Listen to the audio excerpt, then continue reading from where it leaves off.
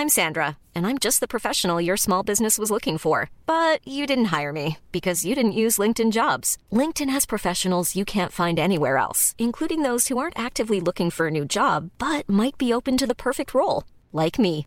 In a given month, over 70% of LinkedIn users don't visit other leading job sites. So if you're not looking on LinkedIn, you'll miss out on great candidates like Sandra. Start hiring professionals like a professional. Post your free job on linkedin.com/people today. Hi, I'm Rick Henderson and welcome to a very special edition of the Pocket Lint podcast that, this week, focuses entirely on the world's largest consumer technology trade show, CES, which has been taking place for the entirety of the last week. Numerous halls, the size of many football fields, have played host to a plethora of gadgets, gizmos, and, for the first time since about the mid-90s, many gaming devices and accessories too. We sent several members of the Pocket Lint team over to Las Vegas to attend the show and bring us up to date with the hottest products and much more. I managed to grab a couple of them in between meetings and demonstrations for an elongated chat about the tech trends for 2020, best products, and several other things. Hopefully you'll find it as informative as I, so without further ado, here's our transatlantic conversation on all things CES. So I'm joined by Stuart Miles and Dan Grabham, who are both out in Las Vegas at CES 2020. They've been pounding the floor of the show. Basically, we're going to talk about different things throughout the show with like general trends, standout products, and then end with the weird and wonderful of CES 2020. So with that said, what we're going to do is we're going to start with general trends. Now, CES always has some product lines that all the manufacturers tend to kind of converge with.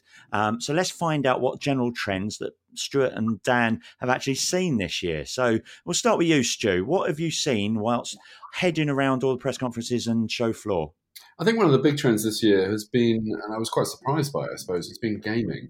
And not in the sort of sense of there's a big contingency from Sony or Xbox to say here are the big games that you'd expect in sound like a gaming convention, but just lots of companies showcasing products that are trying to appeal to gamers, whether that's TVs, speakers, headphones, or even gaming laptops. It's kind of this sense of companies have seen that market, that segment of market has got money to spend, and therefore they need to accessorize in the best way possible to immerse themselves in the experience as much as they can. It certainly seemed to me that TV manufacturers were looking at that specifically, weren't they, Dan? Yeah, absolutely. And they've been trying to push towards having gaming orientated monitors. For example, LG, you've got some NVIDIA G-Sync models that they've launched, and that's definitely a big trend at CES this year. And we saw quite a few gaming laptops last year and some the year before. But this year it does seem like it's this thing that's definitely there. And also there's quite a few cheaper gaming laptops around. Obviously, there's high end stuff that has got all the bells and whistles, but there's actually some more accessible things from brands that you wouldn't necessarily expect. So that's been really interesting, actually. Another thing I've actually seen, Stu, is 8K. We've all bought 4K TVs recently, and we're going to have to upgrade again. Well, this is a really interesting one because I think LG and Sony have kind of both come out with, and Samsung have come out quite strong with 8K devices, 8K sets this week. Panasonic haven't. They're talking to me anecdotally. They were kind of saying, well, they're still trying to work out what's going on. It's very much along the lines of there isn't content at the moment for 8K, but the TV industry is having to sort of set out that stable of getting people aware and educated of the benefits of 8K and what it can do and all the other stuff, so that by the time you come to upgrade your TV in a couple of years' time, the message will be there that you're supposed to go 8K and that there will be content and on all the other stuff. At the moment, I'm not so sure, certainly for the smaller size televisions, that you actually really need it. I mean, at that, some of the smaller TVs, you're not going to be able to tell the human eye what the quality difference is in 8K, plus all the other elements that go with it of just the cost of filming in 8K, the cost of special effects in 8K and all the other stuff. I mean, it's a massive leap forward. So they've been doing that, but they've also been talking, the UHD, so that's Ultra High Definition Alliance, has also been talking about sort of more options of like filmmaker mode and Dolby Vision IQ, which is kind of trying to get this ideology of allowing the director or cinematographer to impose the settings on your TV at a sort of an overseeing level, because of some of the backlash of all these processing techniques that we've seen over the last 5 or 6 years. I think there's never been a bigger disconnect between where TV manufacturers are at and where consumers are at, because you've got the TV company, the TV manufacturers going, we're moving to 8K. This is where we're heading. Okay, so it's still a very premium element of their ranges, but actually, consumers are only just, quite a few people have got 4K TVs, but they're not watching 4K content necessarily. There's more 4K content than ever, obviously, but there's still probably there's huge numbers of people still watching standard definition stuff on 4K TVs. So it's while it's definitely a trend for the consumer technology industry. It really feels like consumers have a long way to catch up with that. Also, it seemed to me that 8K TVs weren't really in the sort of mass market screen sizes yet, because obviously you have to fit an awful lot of pixels into the panel, and they've only really sussed out smaller OLED panels for 4K. The two TV launches that I thought were actually probably going to be the most relevant to consumers this week were both LG and Sony launching 48-inch OLEDs. LG was saying, it's for the gamers, and all the other stuff, which I thought was a bit of a weird message. But it's this kind of thing of now, if you wanted to go OLED, and it's a brilliant technology and stuff, it's now this year you'll be able to get it and fit it into a British home that, without having a TV that's, half the size of your wall.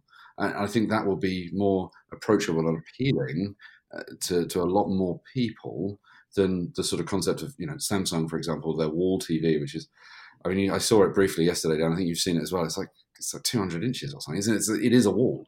Yeah, it's 292, the biggest size, but there are smaller sizes. I think there's going to be a 75-inch commercially available.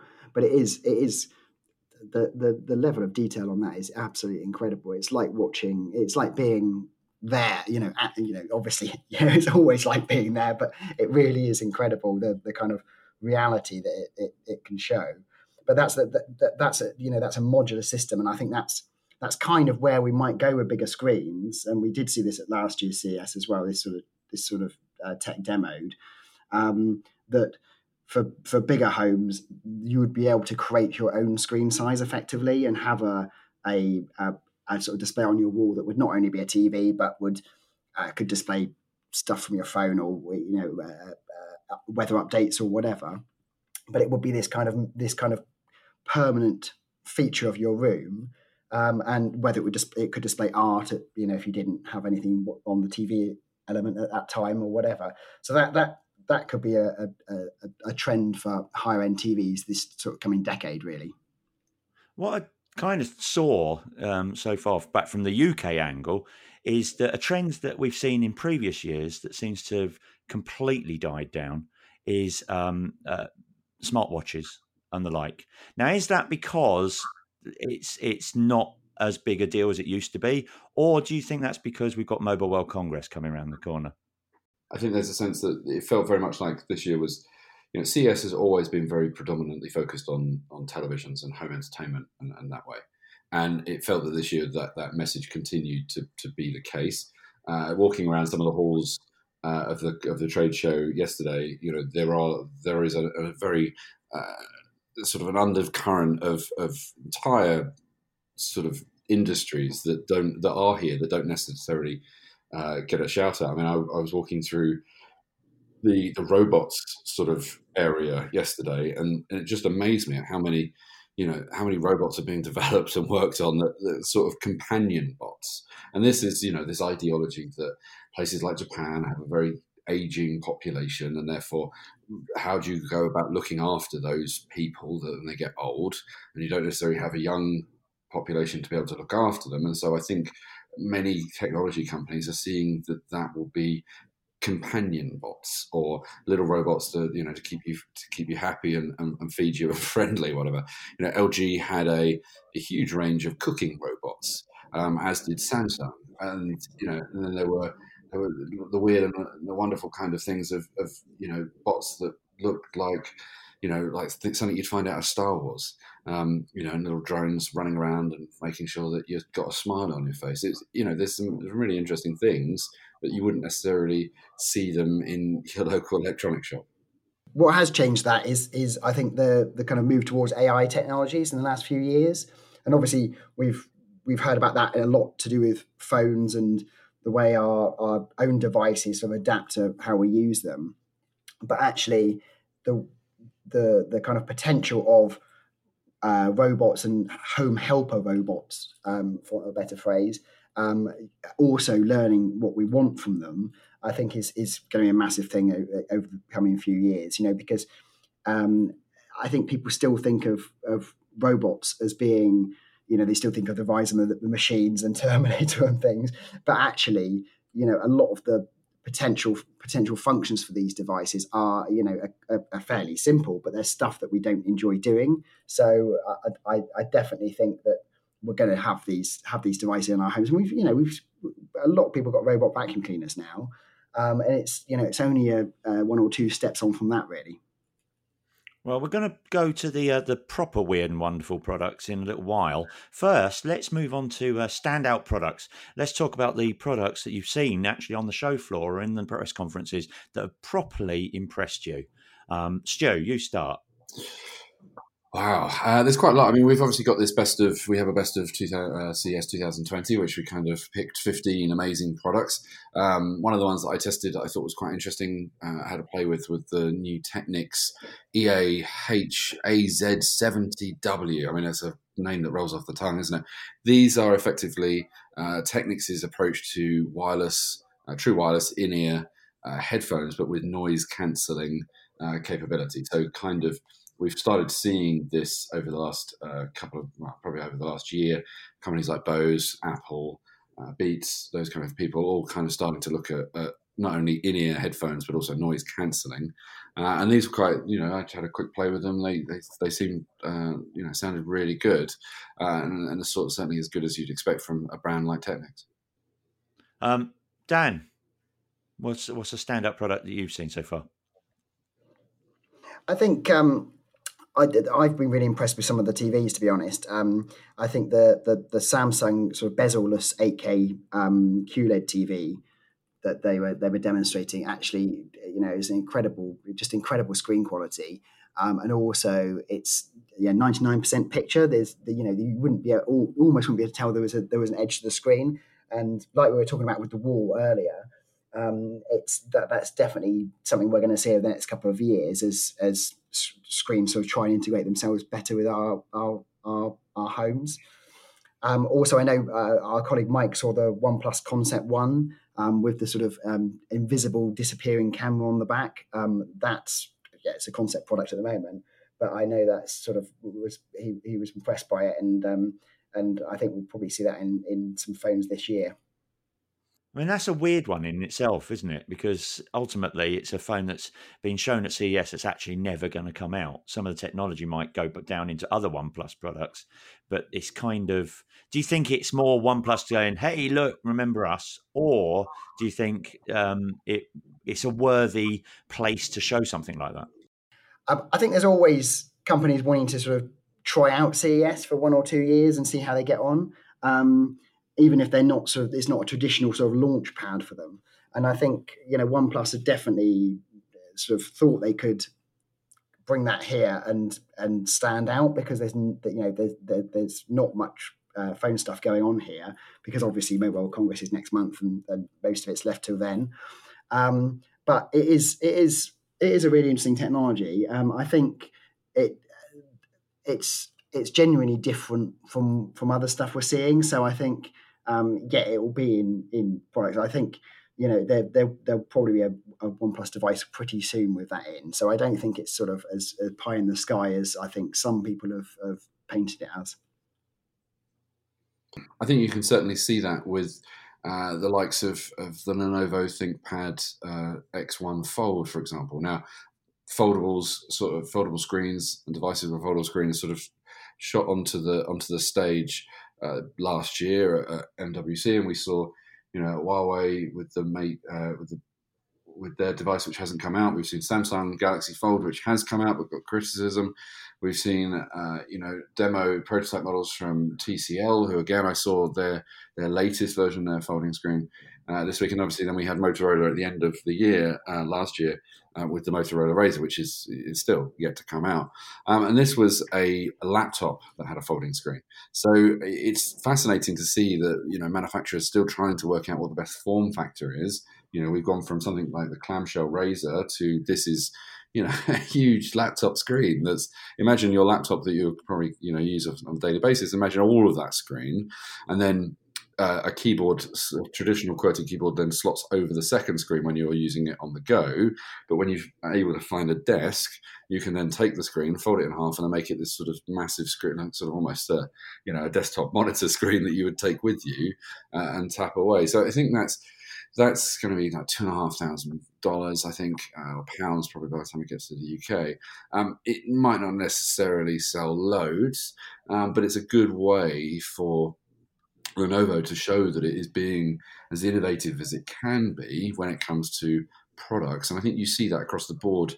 A lot of instances in CES is things that people are trying to create products that stand out from the crowd.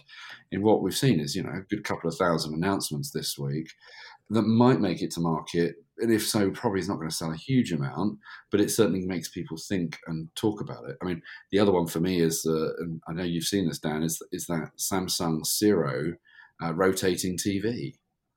Yeah, that was brilliant, actually. So it rotates depending on the orientation of your smartphone. So it's basically a TV designed for people that have got a smaller apartment or home, but they are probably a millennial, and they have they often watch videos on their devices. And so the whole idea is that it easily enables you to transfer stuff to your TV. Just cast it to your TV in the usual way, and it'll also work with Apple AirPlay. And if you're watching a vertical video, the TV will just flip round, which is pretty cool. I thought I was pretty impressed to see it, actually. It's one of the things I saw that as well. Saw it from this end, but it's one of the things that I think is pointless, though. It's really cool, but ultimately pointless, because technically millennials probably won't bother with a TV anyway, let alone probably the cost of the Zero TV. Yeah, I do take your point completely. I guess if you're, we're still at the stage where a lot of people are buying TVs for entertainment. So I guess they feel that, it's a combination of both of those sort of markets. But they obviously feel it's going to work because they launched in Korea last year, and they obviously feel it's going to make an impact. So, but it'll be interesting to see how it does. Absolutely, and if to be honest, it'll be interesting to see whether it's still around for next CES. I quite like a monitor like that, though, to look at the website, where you could just flip it round and suddenly you can see the website in vertical mode. Yeah, and I mean, but also, how long is it before we've got actually, Hollywood creators creating things in vertical scape? I mean, I talked about this in the newsletter just before Christmas. I ended up watching the Top Gun Maverick trailer in vertical video on my phone, and if more and more, and for some reason it didn't seem to bother me. And so if more and more content creators and the way we consume movies and TV shows and clips and all the other stuff is changing, then we'll have to find that the devices that we're using them on or consuming them on will change as well. And I think Samsung is trying to experiment with that here. A lot of people will be like, a vertical TV? Really? Like, that's just ridiculous. But for some people, they'll think that it's just a logical progression of where we're going. The day we end up with a vertical cinema screen is the day we can all give up, though, honestly. I do think it's a time for devices to evolve, as Stu was sort of saying, really. And this goes back to the foldables sort of market as well, both in phones and laptops. The devices we'll be using in, say, maybe 5 years' time or 10 years' time might be quite different than what we're using now. And I think that could potentially happen with TVs and other screens, and as screens become flatter and more thinner, basically, with that's sort of something that's a definite trend, that will actually, these new form factors could point the way towards sort of a new beginning for some of these devices. I actually get the feeling that, considering the way my child, and I'm sure many parents would think the same, there won't be any TVs in the end anyway. Everybody will have a smart device, and it will all be very personal. But anyway, that's not CES's mantra, really, is it? So basically, we touched on it quite a lot, but let's look at the weird and wonderful, the strange and the bizarre gadgets of CES 2020. What have you seen on the show floor so far, Stu? There's a tongue twister. Is there anything particularly bonkers you've experienced? So there's obviously just a lot of weird things here sometimes. I found myself walking through one hall yesterday where I was unaware of how many, not drones, like when we say drones, you think of things flying in the air, right?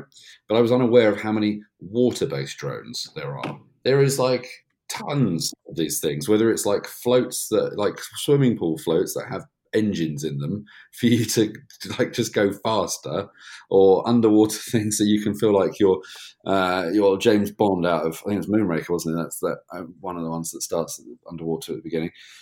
So that was that thing. I think the one that's probably that might actually make some sense in the future was L'Oreal, the beauty company, was showcasing a product called Perso, which had three elements to it. It was either lipstick, foundation, or moisturizer, and using a series of either augmented reality or artificial intelligence to analyze your face, would give you personalized, customized makeup on a daily basis.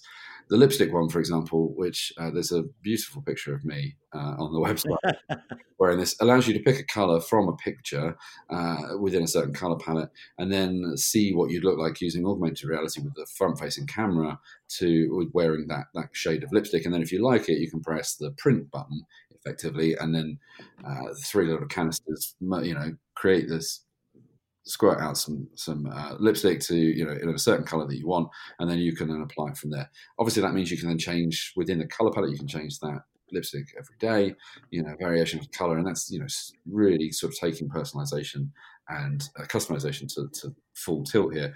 And with I thought the interesting ones with the moisturizer was that it allowed you to not only look at your face, so you could say, oh, it's a bit greasy this week, or it's a bit dry, what have you, but then also tap into other information like UV index levels and humidity and the weather, basically the weather where you are, and give you a dedicated, personalized moisturizer plan, both morning and night, for you specifically, rather than just one size fits all off the shelf.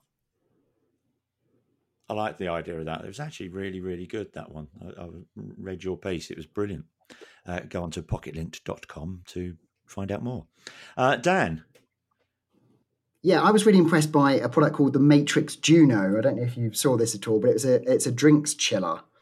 And Matrix are the company behind the PowerWatch smartwatch that it powers off your own energy. You don't charge it. And they've now come out with this other product, which I think one person said it's like a microwave, but it's cold essentially. So you can rapidly chill drinks with in seconds, pretty much. And we saw it actually in working at one of the events around the show, and it was pretty cool actually. I thought this is actually something I could really use. I think we've also, with the sort of on the crazy gadget side, we've seen quite a lot of sort of robot pets. There was one called Lovot that by a company called GrooveX, and that was kind of almost like a robot pal that you could cuddle or get comfort from. And somebody had a cat as well that was basically a full sort of animatronic cat you could have in your home that you could sort of depend on, and it would be there, and you could really really sort of gain comfort from it. So I think it was just interesting to see those kind of things. I mean, there's always a few of those bits around, but it seemed like there was more of those this time, and it almost felt like trying to solve sort of the people's sort of loneliness with tech in a way. It's quite so we might I guess we might see a lot more of these if we've seen as many as we have this year. So it's quite interesting way it's heading. I saw again on the cat theme. I saw a robot that delivered trays around a restaurant, but it had a cat face and sort of got angry and cross with you if you got if you didn't eat up or something. It was all very weird. It's kind of sometimes walking around the CES and the halls and stuff, it does feel like you are in a weird dystopian sort of future that you'd only expect to see in sci-fi movies, but it's actually there happening in front of your eyes. I mean, one of the other things I saw, which was, sort of logical, like there's you can see that some of these things have a sense of like a good idea about them, but just trying to get through. Like Panasonic have teamed up with a company called Taurus Motors to create, well, effectively the easiest way to do would be baby fire engines. The concept is that a regular big fire truck or a fire engine costs like $500,000 because it's a big part of a car, big truck to begin with. And this was sort of designed for campuses or gated communities where it was only $50,000, and it was like a milk float, but a little fire truck. And I was at the Panasonic press conference, and there was what looked like a table with a couple of TVs at the front with a big cloth over it for this magic reveal. And I was sitting quite close to it, and they're like, "And yes, great, look, here we go, it's a fire truck." And I was like, "What? Like, where does that come from?" So I think there's, there are some problems that are being solved that don't need to be solved, and there are other things that are being solved, and but you have to take a step back to say, oh, okay, that's an interesting approach. All right, finally, let's have one thing from each of you that you've taken away from CES 2020 that will sum up the show for you. So starting with you, Stu. Wow, that's a tough one, isn't it? I think it's that we're still in that. There doesn't seem to. The interesting thing I think from CES this year is there doesn't seem to be one singular standout product that I've been coming to the show for almost 20 years, and normally there is one announcement, one thing that you kind of think, right, that defines the year. And that's, it's a hero product and everybody's talking about it and like, oh my God, did you see this and all that kind of stuff. And this year, talking to the other journalists that are out here and other people at the show and all the other stuff, it feels like we're now getting into a very diversified sort of industry. There's not like a hero, there's not a standout TV, or there's not a standout robot, or there's not a standout phone, or it's just there seems to be tech is moving, and it's almost at the start of this decade. We're still trying to find our feet of what the direction of the industry is going to be for the next 10 years. And Dan?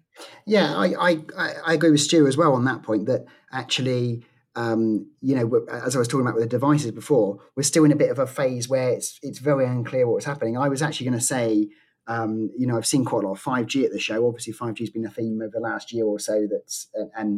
We've got networks now. We've got some devices, but we're going to see stacks of 5G devices next month from the World Congress.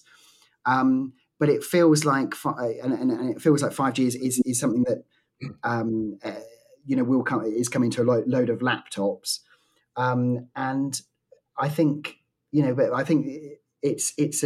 there's so many categories vying for attention at CES that it's become this show that actually. It doesn't have doesn't have those sort of standout things anymore because there's just so much stuff. And I think, Samsung, for example, used to dominate the show with its sort of narrative, I always felt. But actually, that hasn't been the case this time, I'd say. I think, also on the sort of laptops front, we're entering a really interesting phase for those devices. We've seen a lot of this at the show. We've got a load of AMD have got a new laptop processor that actually is good. For the first time for donkey's years, that they've had something that is worthy of the biggest computer manufacturers putting it into their laptops. And we're also seeing Intel squeezed on the other side from Qualcomm with their efforts to get Snapdragon into PCs. And so I think that's a really interesting area. And I think actually the competition in that space between those key players that I mentioned is going to be really interesting over the next year. All right, brilliant. Cheers, guys. Thanks for joining us from sunny Las Vegas. Enjoy the rest of the show, and we'll speak to you soon. Thank you very much. Thank you. So that's all for another edition of the Pocket Lint podcast. Huge thanks for listening. If you've liked our tech chat, we'd be extremely grateful if you review or rate this podcast on the platform of your choice. For now, I've been Rick Henderson, and I bid you farewell. Tatty bye.